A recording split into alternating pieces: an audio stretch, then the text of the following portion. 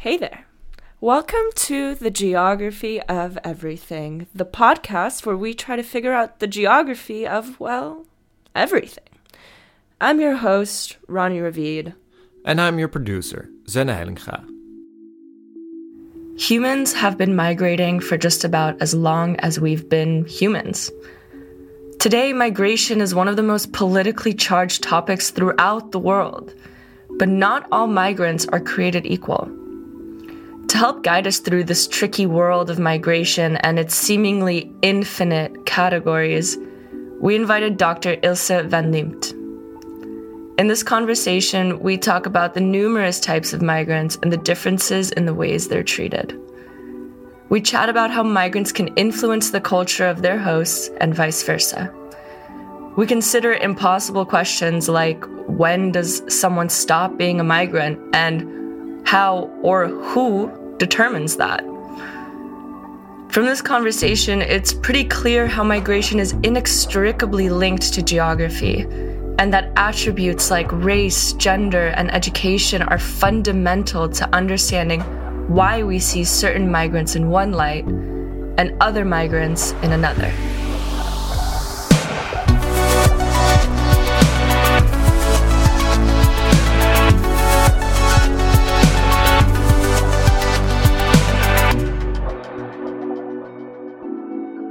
So today we have an extra special guest here on the show. Not only is Ilse my thesis supervisor, but she's also the reason that this podcast started in the first place.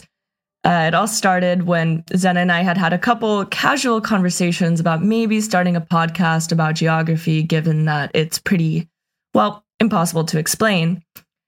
And I mentioned it offhandedly to Ilse one day, and before we knew it, we were starting a podcast. So not only is she the real founder of the Geography of Everything, but she's also an expert on migration.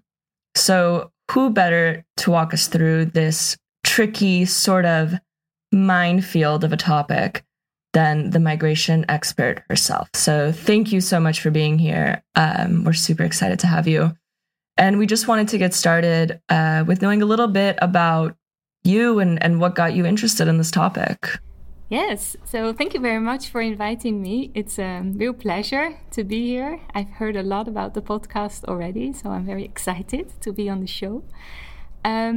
What interests me in migration, I guess it goes a long way back. I grew up in a suburban part of a mid-sized city called Leiden. And even though Leiden is a mid-sized city, it never really felt as a city to me because I was living in this white middle-class part of the city. So I always dreamt of escaping that particular place and learning more about the world and learning about different people and different cultures and different languages. And I remember it was in the mid-90s. My parents invited a Bosnian family to come once a week to have dinner with us. And it was the first time that I encountered refugees. And it really intrigued me to learn about their history. And my mother invited her to come and eat with us.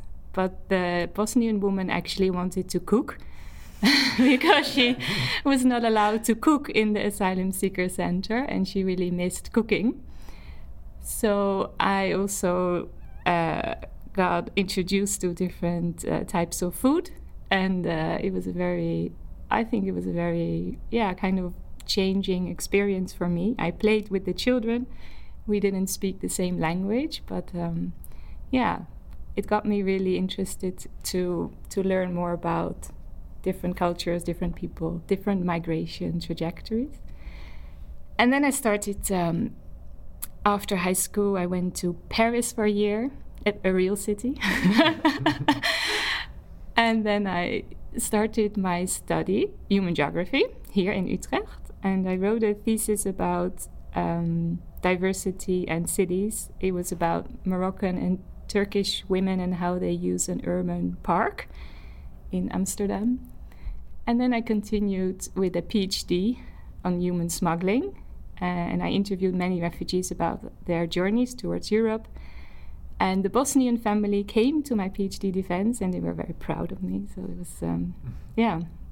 was, that was a little bit how I got into migration.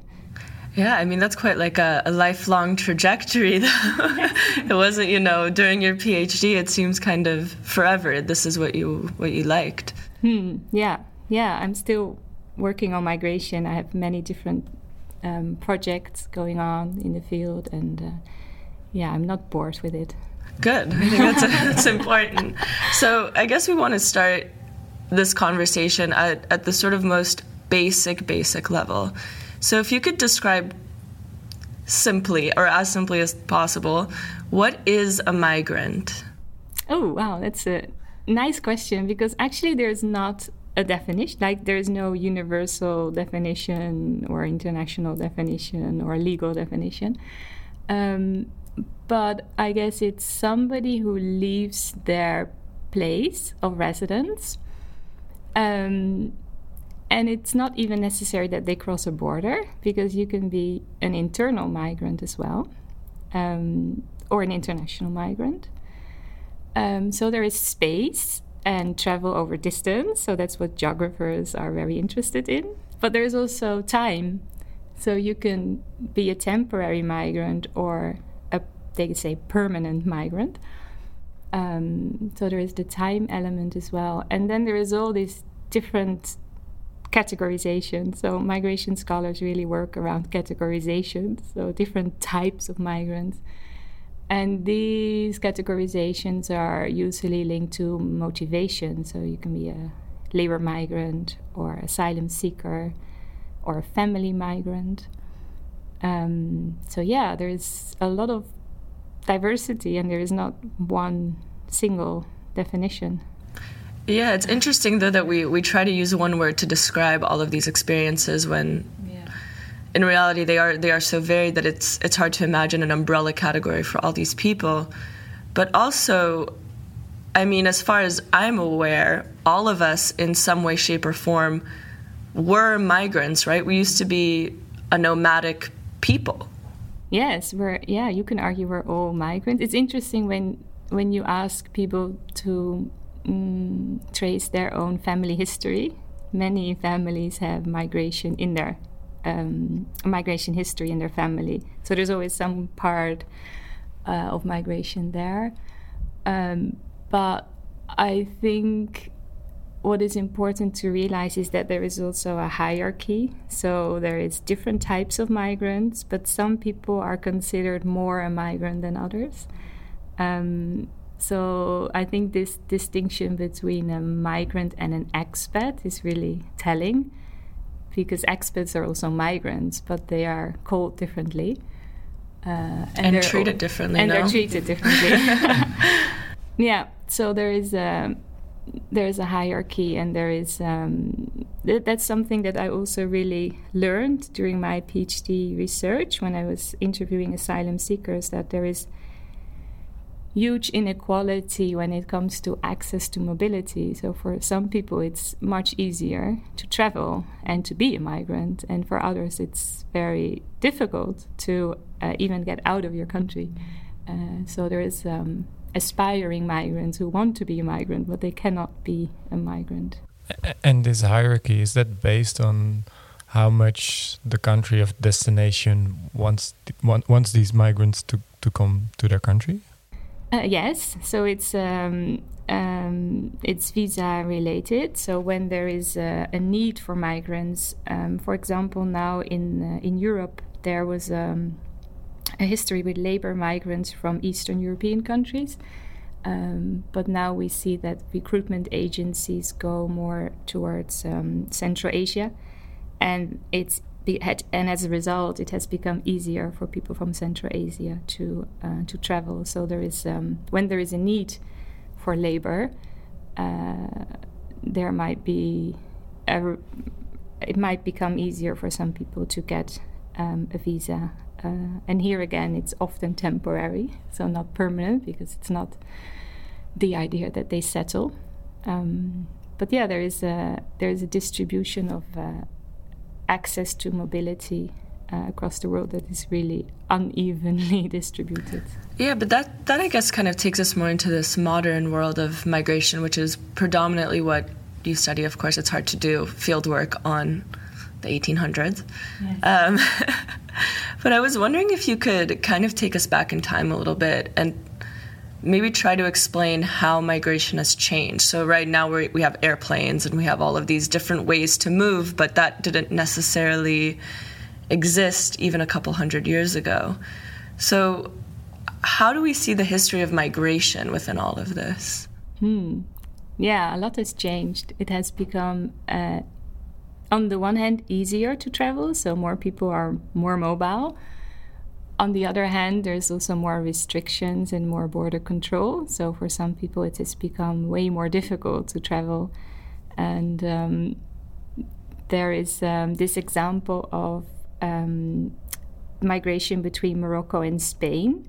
Until the 1990s, it was very easy to travel between Morocco and Spain. And many people went to Spain to do seasonal labor. And it was very easy. They could just cross the border, and when the season was over, they returned. But then from mid-1990s onward, when they started to control the border and have much more restrictive policies, it's now very difficult for Moroccans to go to Spain. And smuggling increased, so people are relying on others to cross the border. So you see that some more natural processes of what we call circular mobility have now been obstructed by the policy. So more mobility for some, but more difficult and more dangerous mobility for others. Yeah, but your question was more about the history. Sorry. Yeah, I think there's different links to be made to the history, but when we, for example, think about colonialization, there is migration from certain parts of the world with whom we have very concrete links, like Indonesia, in case of the Netherlands. After colonization, people returned to the Netherlands. They brought their wives or their husbands because they got like mixed marriages or children were born. Some even brought their domestic workers because they've become part of the family. So you can see that certain networks have started to grow, and therefore migration increased. And we call that chain migration. So once families start to move, other people will more likely also come. So that's why we have migration from certain parts of the world because of our history. And not only colonization, we also see, for example, the extraction of resources in certain parts of the world. So the presence of the Netherlands, for example, in certain parts of the world is also feeding into migration.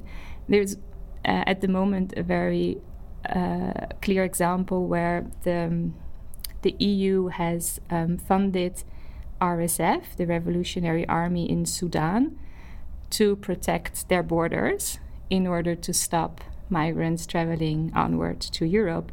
And because Europe funded this resistance military, the RSF has become really big and has now fed into a new conflict in Sudan, resulting in more migration. Yes, so it's not only the colonial history, it's also our global political economy. Yeah, I mean, it's interesting how you say that on the one hand, right, there is these sort of long-term histories involved in it, right? You see a lot of Surinamese people here, for example. But on the other hand, right, there's these modern things that happen, like the Bosnian family that you were connected with, or all of the Ukrainians that are here now. Mm-hmm. So all of these things are sort of feeding into each other. I think migration is such an interesting way to observe both the past and the present and how they sort of feed into one another, right? But I guess going back to the modern now, we spoke about this a little bit, and I was really curious to hear a little bit more about your research on smuggling and human trafficking, and sort of how is that experience or how is that migration process so different from the normalized, right? I say this with air quotes. You can't see the air quotes, but I'm using air quotes, migrations. Yeah, it's very different in the sense that people are dependent on others for their migration. So that means that they very often do not have a say in where they will be brought to. So you can pay a smuggler to bring you to Europe, but if you happen to have family in Sweden, it doesn't necessarily mean that you will end up in Sweden. So you can also be dropped at Schiphol airport and then you have to ask for asylum in the Netherlands.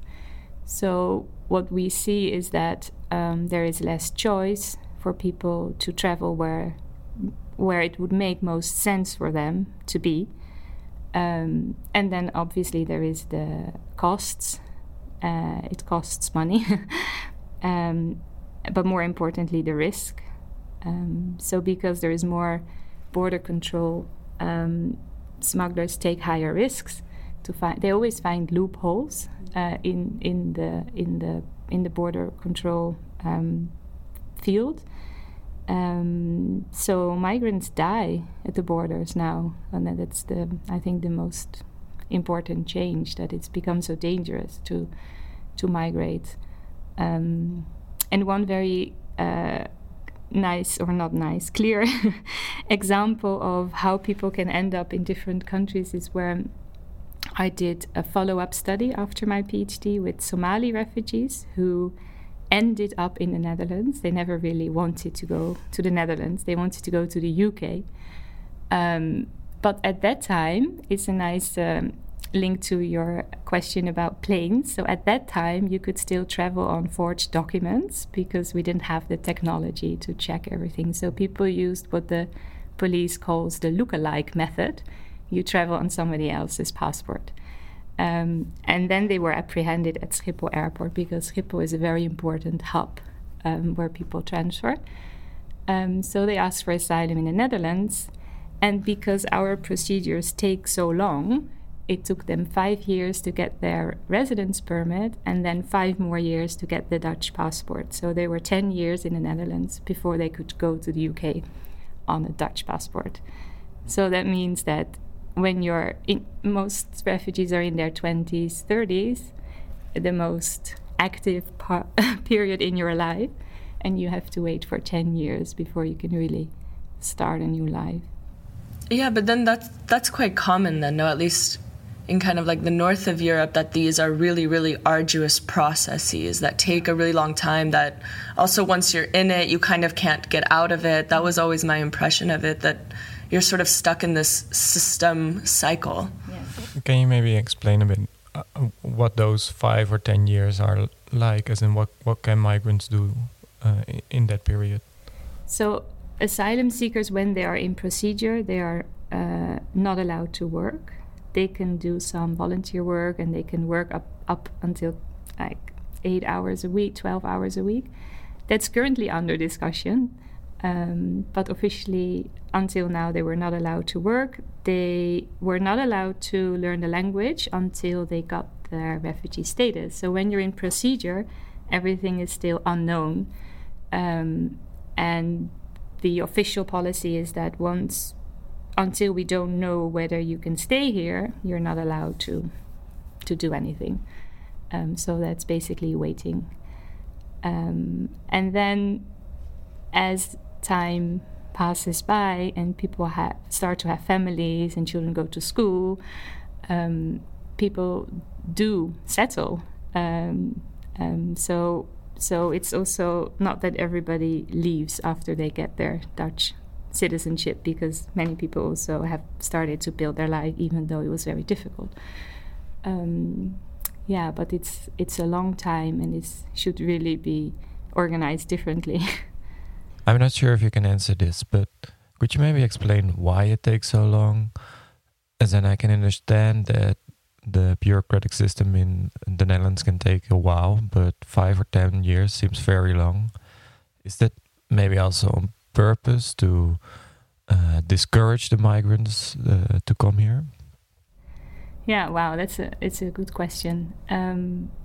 I think part of it is a lack of priority. So if they would really want to speed up the procedures, they could. So there's a lack of willingness to organize this more efficiently. And for example, what is happening now in Ter Apel, which is the place where people who arrive in the Netherlands need to register, is very full. And when new people arrive, the picture that is presented is that the new arrivals are causing the problem because there are too many. But actually, there are a lot of people who've been for a long time in procedure, waiting there in a place that they should no longer be because they should already have been housed somewhere.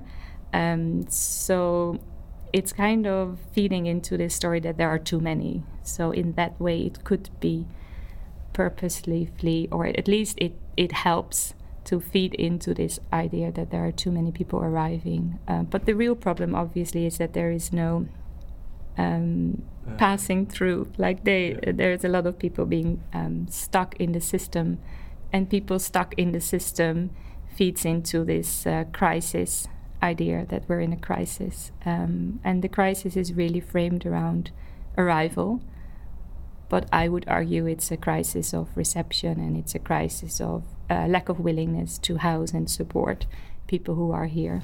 Yeah, I mean, looking at this sort of reception side, right? I mean, I think that it's a very clear if they wanted to, they would type of situation. But at the same time, my imagination is not everybody that applies for asylum gets it. Mm-hmm. But what do they become? Because they're still here and they're still migrants. So it's not like they disappear. It's not like a lot of them can't go home. Yeah, so that category is called rejected asylum seekers or undocumented migrants. Yeah, you're very right. Many of them stay because they cannot go home. There's a lot of money and a lot of time and a lot of effort and a lot of policy think tanks devoted to this question, how to make sure people return. But reality is that a lot of countries of origin don't collaborate, so people cannot go home simply because their countries don't accept them back. Many of them have deserted the army, or they've been politically active in the wrong parties. So it's impossible to go back. So this is really kind of a limbo, like they're in between. They're not allowed to be here and they cannot go back. And here what we see is that at the local level, a lot of interesting things happen. So mayors play a very important role, and local policies often differ from the national policies, simply because when you look at it from a city perspective, these are people who live here, who are in our streets, and you cannot really deny them. So I think for geographers, scale is always something that we're really interested in. So here, the difference between the local level and the national level is really important, because at the local level, more progressive and more innovative policy solutions are thought of. Because as you say, you cannot really deny that they're here. So you need to somehow find a solution. Yeah, I mean, I also imagine that when you're thinking in these smaller scales, it's also a little bit easier to address, right? It's easier to kind of think about the problems that Rotterdam faces individually as opposed to all of the Netherlands. That's a bit overwhelming. But I would love to stay in this sort of city scale for a second, because I think it's very visible that migrants shape cities. In almost any city anyone lives in, there's some kind of migrant, and maybe they have food offerings or different businesses that are really specific. So I wanted to talk a little bit about how we see migrants shaping a city. So maybe thinking about it even culturally. So how do we see them impacting the places that they are? Wow, that's a nice question. It's a big question. Migrants change cities, for sure. And there is different levels. So they change the urban landscape in a very visible way, like migrant neighborhoods. Like I think Chinatown is the most famous example, where diversity is in a way commodified and commercialized, but also more invisible ways. So migrants change the city by the way they use the city and how they spend time in the city and how they use maybe different services in different ways or have different needs. So I always like to see it as adding something on top of what is already there. And I think that's important to stress because a lot of the integration discourse is about how you fit in something that is already existing. But I think it's way more exciting to look at how migrants add new layers to a city because that's also what makes cities dynamic and interesting and attractive to many of us. I mean, that's why cities are different from these boring suburbs. I mean, honestly, I think if the only food offerings here was Dutch food, I would starve to death. I don't think I would have made it this long if that was the only option. Yeah, we should be thankful. Yeah, so thank you to the migrants of the Netherlands for feeding me. Yes. You're keeping me alive. So yeah, that's like one way to think about it, right? Culturally, so everything from doner kebab in Berlin to Chinatowns throughout the world. But what about economically? I think that there's this sort of interesting polarized conversation where one side says, you know, migrants are stealing jobs and ruining the economy and they're dangerous and da-da-da-da. And then there's this other side that migrants are great for business, they're great for the economy, they often take jobs that people don't want to do or they contribute new things. So economically in a city, how do we see migrants affecting things? Well, if you ask an economist, they are very often very pro-migration because migrants, as you say, they bring a lot to the economy. We also know from innovation studies that new people, working with diverse people means bringing new ideas, and that often results in new things. So on the higher end of the market, diversity is really good and important and fruitful. But also, as you say, on the lower end of the job market, there is a lot of jobs done by migrants. And I think this became really visible during COVID-19 because most migrants were doing what we then called the essential workers. So the jobs that had to continue, and people who could not afford to work from home because they were working in hospitals, in cleaning, and preparing our food. So yes, they make a really important contribution. So from an economic point of view, there is it's always interesting, even right-wing parties, if you argue from an economic point of view, they're pro-migration. Yeah. So it's, yeah. But one thing in relation to the, as you said about food, I think is really important to have this, but there's also a more downside to commodifying ethnic culture and looking at it only as something exotic or something objectified. So I think we should also, as a urban critical scholar, I think we should also be a bit careful in this appropriation. And yeah, we've done quite a lot of studies on Chinatown, also with the students in our department, and is interesting to look at how China is represented in these Chinatowns and how different countries are all merged together as one thing. So if you think that going to a Chinatown would learn you something about Chinese culture or have a positive impact on intercultural encounters, it's not necessarily the case. So we should also be a bit careful in how sometimes stereotypes are also reinforced, not necessarily always feeding into understanding each other. So I think it's also an interesting debate to think about how a culture is visually represented in a city, and how sometimes there's also criticism from within the group, how they are represented. And here again, there is an economic argument as well to what is considered profitable from a certain culture and what not. So there might be certain elements of a culture that are important to communicate, but they might not be profitable from an economic point of view. So there is also an interesting tension between making it or commercializing it and the side effects of that. But I imagine that that's sort of where then the politics of it all kind of steps in, right? Because, of course, they affect a place culturally and they affect a place economically, right? People don't just exist places, they also have an impact on the places they exist in. But politically, especially once people gain, for example, the power to vote. I mean, in the Netherlands, it's a little bit simpler, but in the US, for example, it takes a really long time to be able to vote.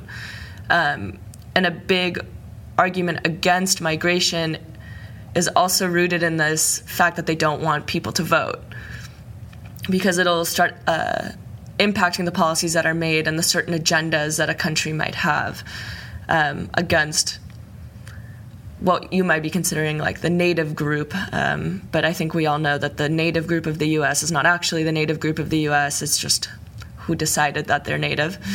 But that's a story for another time.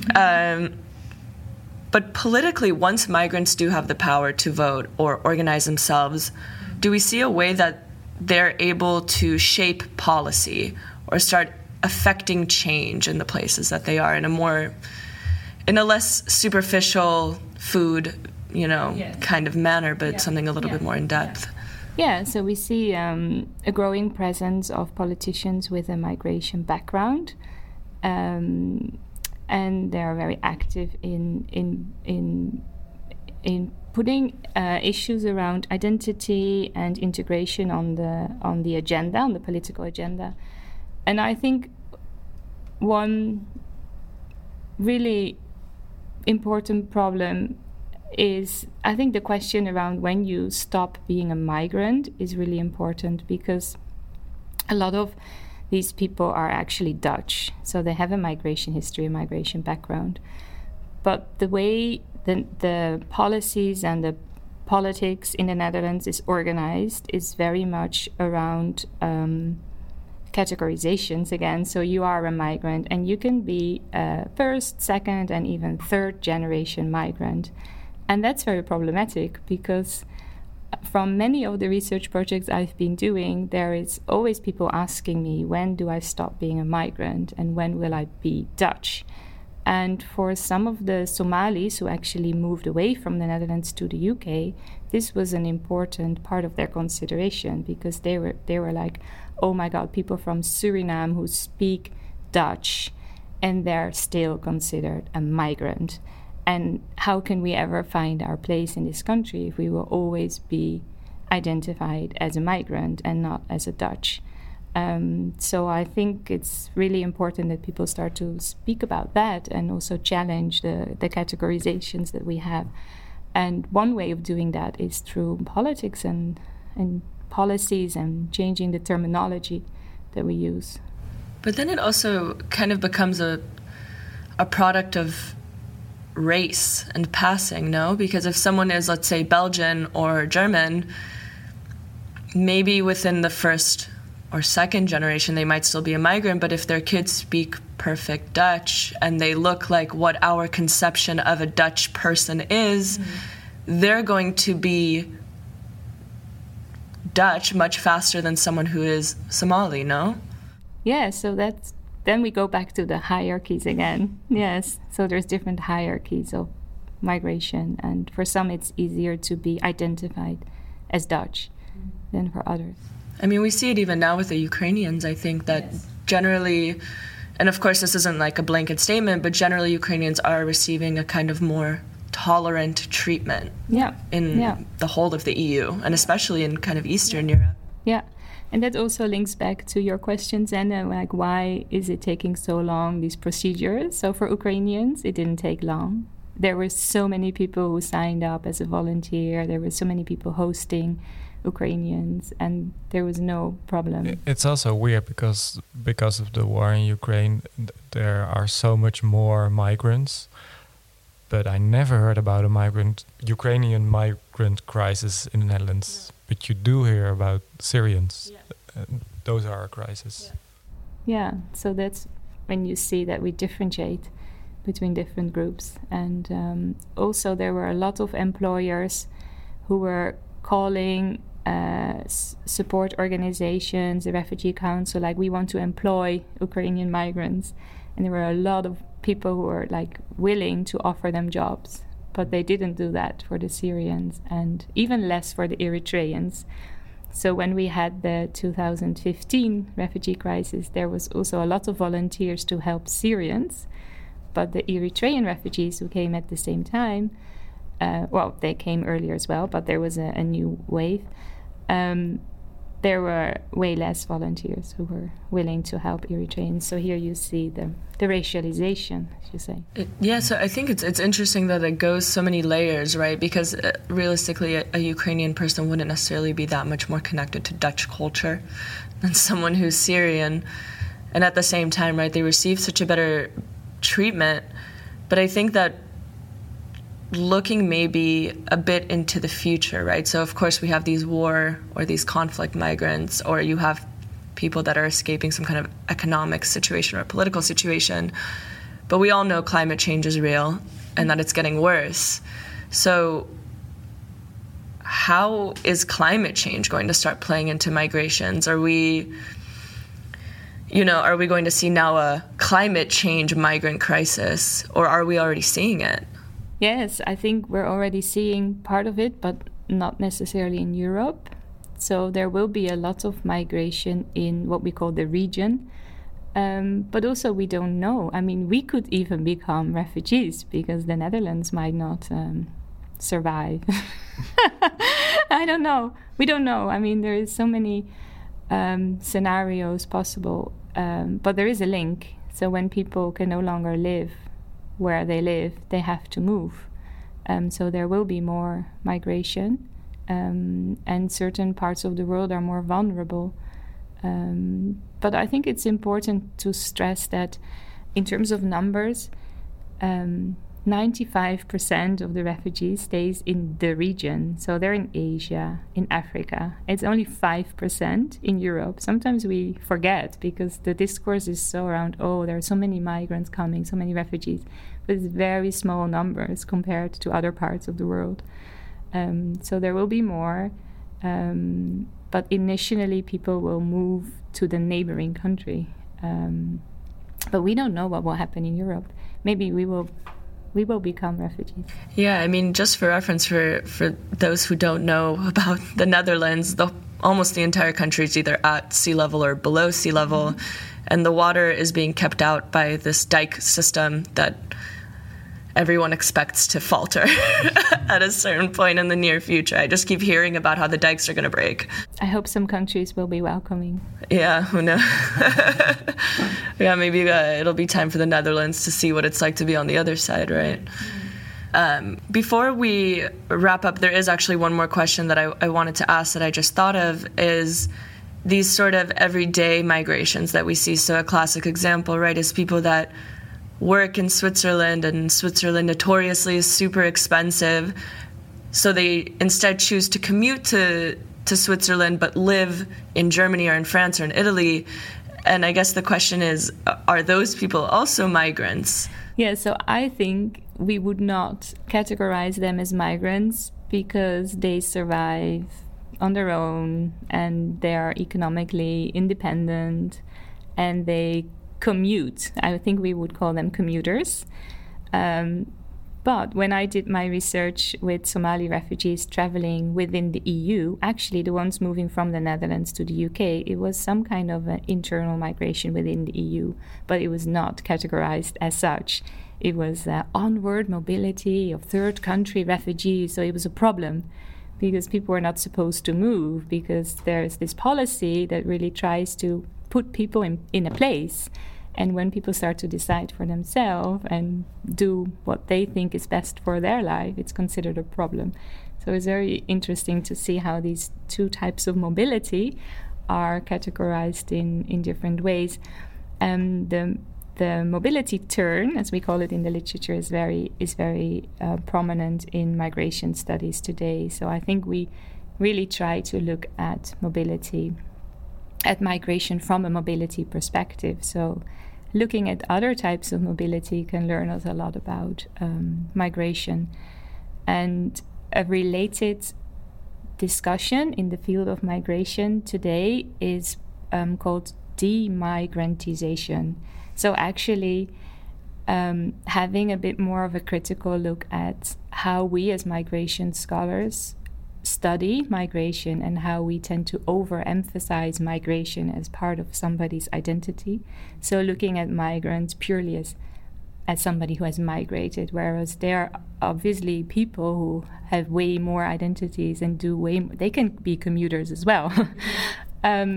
So trying to also be a bit more critical to the unintended effects of seeing migrants purely as migrants. And I think that's a very interesting debate because as we say, people have so many more identities. They're more than a migrant.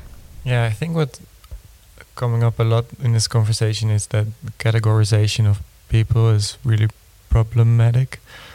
And especially what you said in the beginning, that we don't have a clear definition for what a migrant is. So how could we better frame or talk about migration? What would be a better approach or perspective? Yeah, so I think this mobility turn is very interesting. So looking at different types of mobility and trying to go a bit beyond migration as a category and as something that is problematic, and that feeds into this discussion around demigrantizing,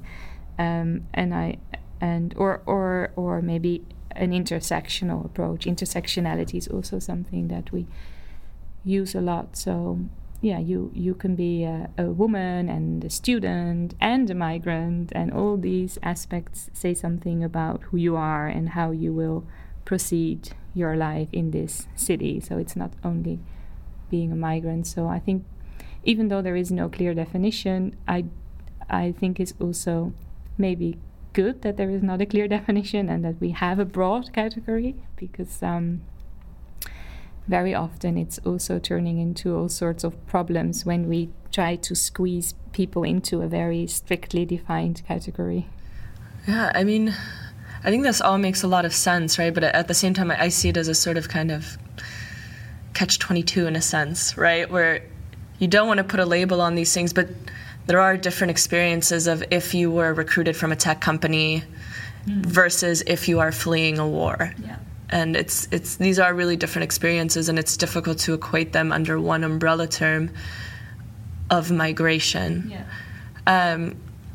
So coming off of talking about trying to squeeze things into a very tight, finite category and how it's impossible, we're going to ask you to do just that. So we always end every episode by asking our guest this one question, because at the end of the day, this is what this podcast is about.